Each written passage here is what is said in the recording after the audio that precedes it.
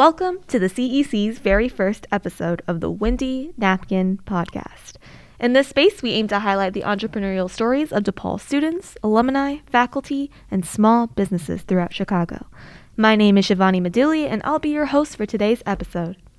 The CEC hosts a number of events and programs throughout the year, among which is the popular Purpose Pitch Competition. This annual event explores the ideas of purpose-driven startups in Chicago through a pitch session where startups pitch their greater purpose and how they plan to fulfill that purpose through their business objective.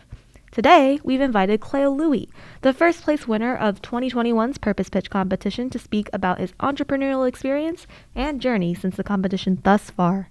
Claoe, thank you so much for being here today. How are you? I'm doing well. Thank you for having me. I'm honored to be your first guest, and I can't wait to see where the CC takes this series. Yes, thank you so much for being here. So currently you're a DePaul MBA student. What else have you been doing? How has your experience been since DePaul, or what's your history been like with DePaul?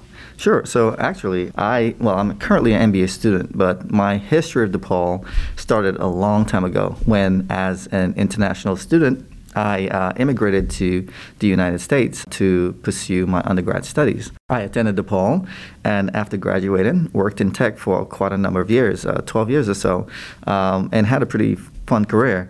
But at a certain point, I felt like I had a need for change, which sort of is the reason why I ended up back at DePaul, right? Mm-hmm. I started not being fulfilled by just having mastery or just enjoying the job I was doing.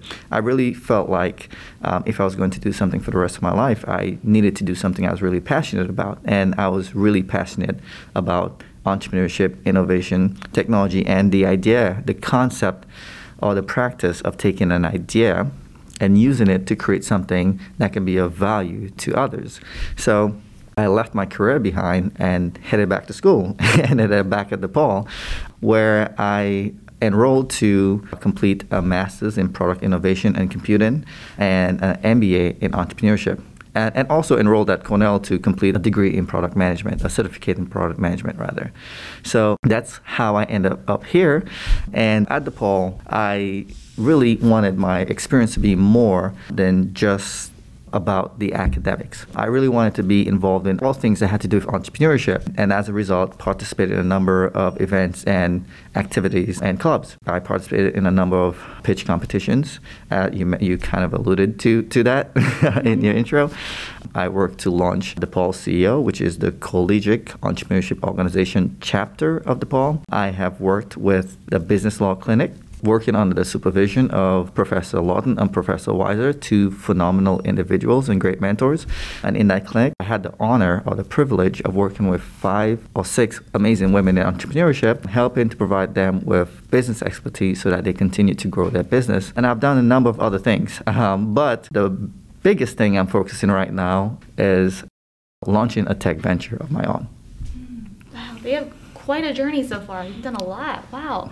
So kind of just like going back at the beginning, you said you moved from tech into entrepreneurship. Do you think any of the skills and things you've had to learn within the tech industry have applied to the things that you're doing now, and how do you use it?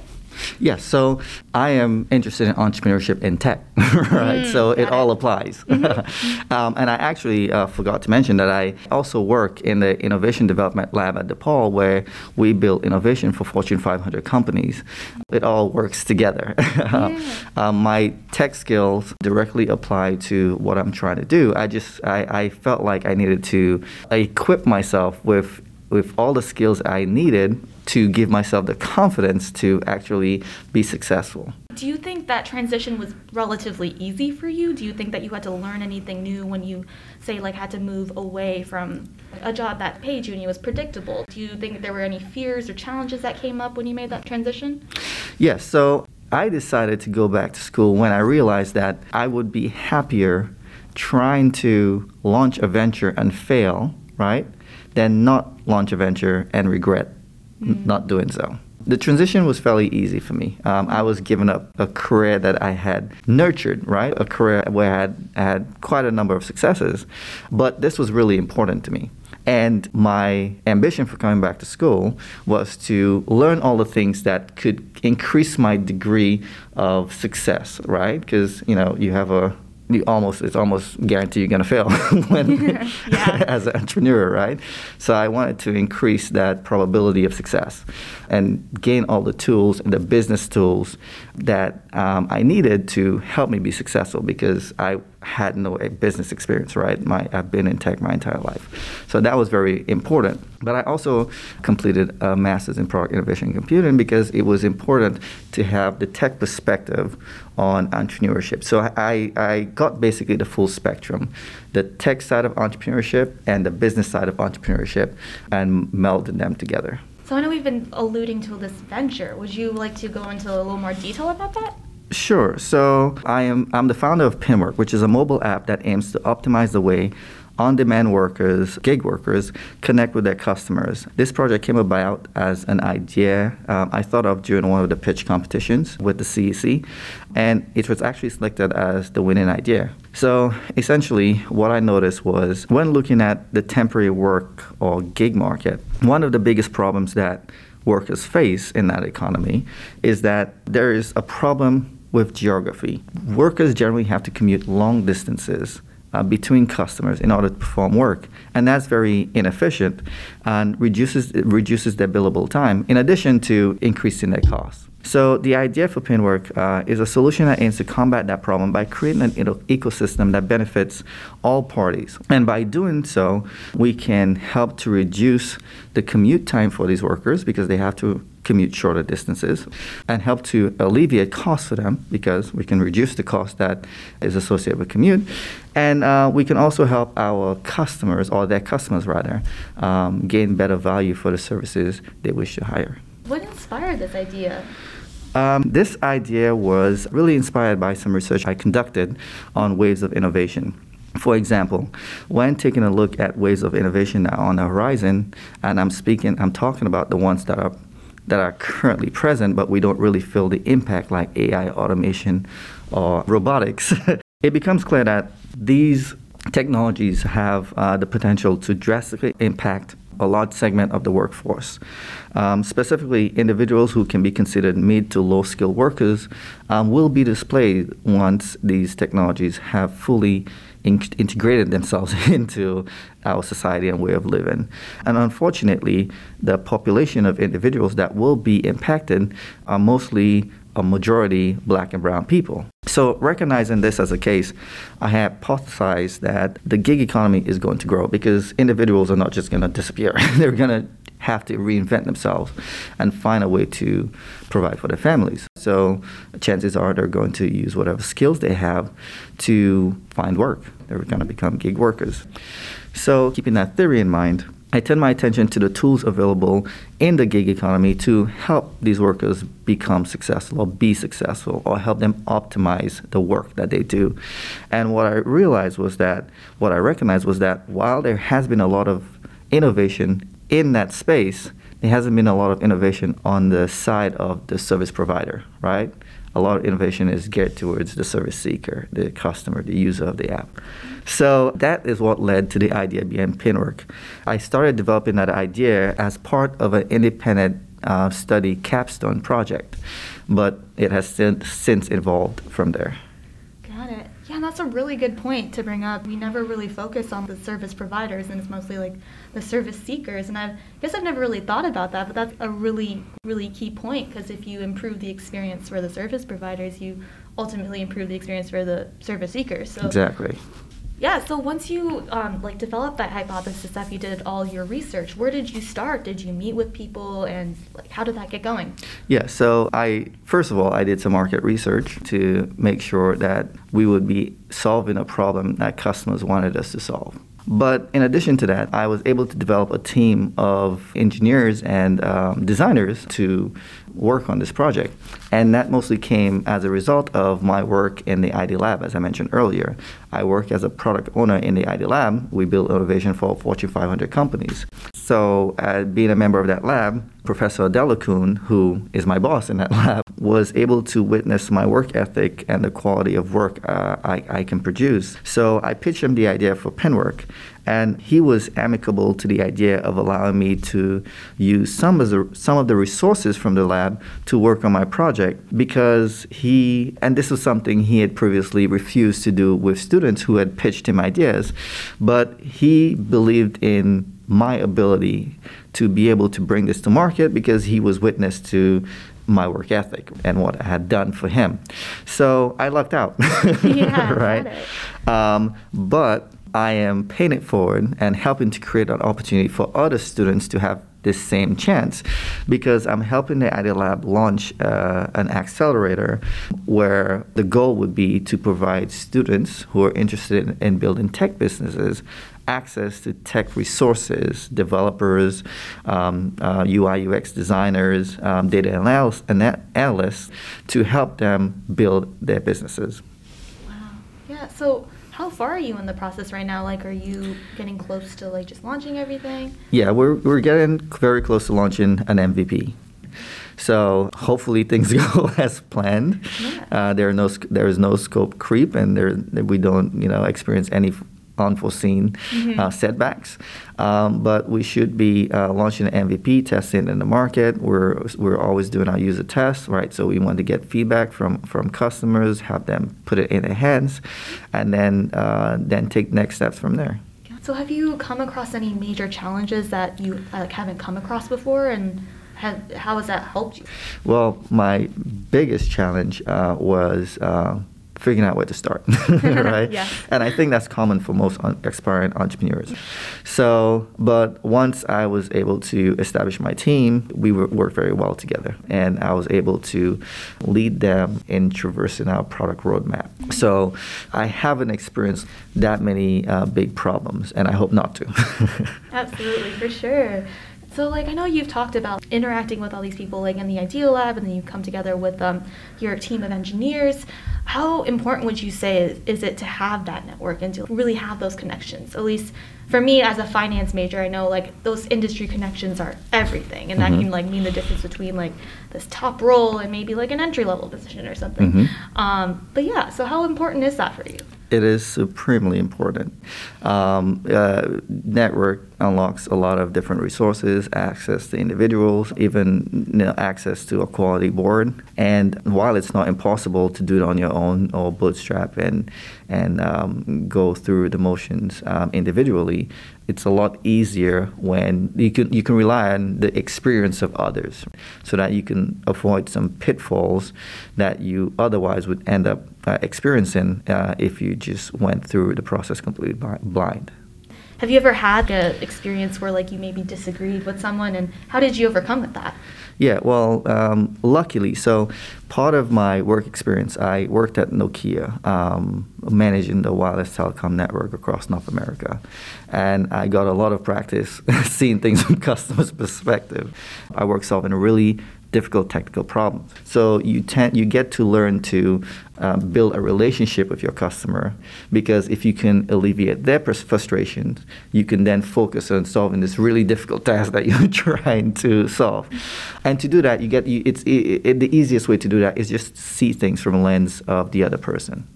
So it's very important to be able to see things from other people's perspective, leading you to develop empathy for them. And that goes a long way with any objective you're trying to accomplish. So when I do have disagreements, I try to see things from other people's perspective. I try to head them out, because it is possible that I'm missing something. And I find that once you have done that, people are more amicable to listening to your side of things as well, right? So then you can clear a lot of confusion out of the way, and then work together to find something that is a common ground for both individuals. Do you think that came naturally to you, or do you think that you had to really practice to, like, understand and make sure that you didn't upset them and come about it in a strategic way so that you could move forward, or that sort of thing? So I do think it comes natural for me, but I always prefer direct dialogue as opposed to emails or surveys, because then you avoid a lot of noise or a lot of interpretation, and you can get a direct feedback from the person that you're having a conversation with. Got it. Yeah, that makes sense. I know we've talked a lot about Pinwrk and, like, how it came together. I've done a teeny bit of research on just how like apps come together, and know that like customer user experience is pretty important. How have you taken that into consideration, and do you have like a strategic way or like a plan to go about that? Yeah, so definitely. I intentionally used a design thinking approach in our development of Pinwrk. And using that approach, we are constantly seeking feedback from the customer throughout the entire process of development. So we're constantly prototyping, developing, testing, getting user feedback, et cetera, along the entire path of developing this product. So in theory, by the time we're done producing this product, we would have produced something that the customer wants. That said, I also have a team of 3 UI UX engineers working with me, and they're doing a good job of making sure that we develop the best customer experience we can. So hopefully it works out. Yeah, absolutely. That's awesome. So I know, just as someone who likes to juggle a lot of things at once, I know you're doing a lot right now. You're a student, you're doing all these ventures, you're doing Pinwrk, and you're working on that. How do you stay on top of that? And like, how do you make sure that you're moving and actually progressing? Yeah. For me, it's actually quite simple. For me, it's all about time management, which is cliche, but also segmentation, right? You can't avoid difficult tasks, but you can avoid making tasks feel difficult, if that makes any sense. And what I mean by that is that, for instance, if I was assigned the task today to complete a 40-page paper 7 days from now, my approach would be to balance the workload. I would further segment that to completing 3 pages in the morning, 3 in the afternoon, 3 in the evening. That ends up being 9 pages a day. I should be done within 4 days. And then I can, spend the rest of my time, reviewing, editing, adding, changing, doing whatever I need to do. But I won't have a pressure of a deadline. So it's all about time management and segmentation. And I use that strategy throughout my entire grad school experience. So although the workload and the work was very difficult, it didn't feel impossible to me. Got it. I like that. So do you write that out, or you just do it mentally? Do you like have a game plan in the morning and then, I'm going to do like 3 pages now and then later, or is it more just feeling? I guess it comes natural to me. I don't plan. I don't have a planner. I just set the strategy and keep to it. Kind of going off of that, like work-life balance, what does that mean to you? Work-life balance. I don't know what that means to me, right? Because I like to stay busy, right? I like to be busy all the time. I just don't like to be frustrated by what I have to do, right? So I don't mind, having to do some work. In fact, I prefer, having to do some work, being able to do work at my leisure. If I have to do some on the weekends or whatever, or I go out to dinner and I come back, I do some work, right? That's fine for me, right? I generally don't segment work and then life, right? Unless I'm on vacation, right? Yeah. Then it's don't reach out to me. Got it. Yeah, no, I've definitely talked to some other people like who are also aspiring entrepreneurs, and they're like, work is life. Like that's like everything just kind of blends together, and I'm like, wow. I mean, it must take a lot of passion instead of to really just integrate that and really make time for that. But I guess if you're really happy with what you're doing, it doesn't really matter. Exactly. So, yeah, that's awesome. We're coming down to the final couple minutes of our episode, so I have a few more questions for you. What do the next 3 to 5 years look like for you? Well, hopefully success. Right? Yeah. I don't want to imagine anything else. But hopefully in 3 to 5 years, Pinwrk is a well-oiled machine, and we're cash positive. And we're helping people manage their time, their work, and their finances, making life a little easier for them. And we're building something that helps a lot of people in society that are not currently being catered to.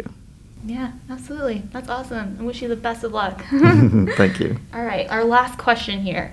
If you could bring a change in the people around you, what would that change be? I guess it would be what I just mentioned earlier, which is just see things from other people's perspective, right? I think that in my experience in tech, it's always easier to find solutions when you can look at things from a different perspective, right?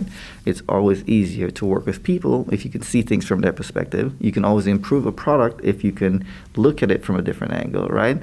It's always important to be able to take yourself out of the equation and just try to imagine things from a different perspective. So I think if even in life, right, in practically any industry, if you look at things from a different perspective, you might learn more than you would if you didn't. All right, to all our listeners tuning in today, if you're interested in seeing Claoe's winning pitch, there will be a link in the description for you to click and watch at your own convenience. If you'd like to hear the 2022 Purpose Pitch finalists, save the date for May 19th. More info will be on the website at cec.depal.edu.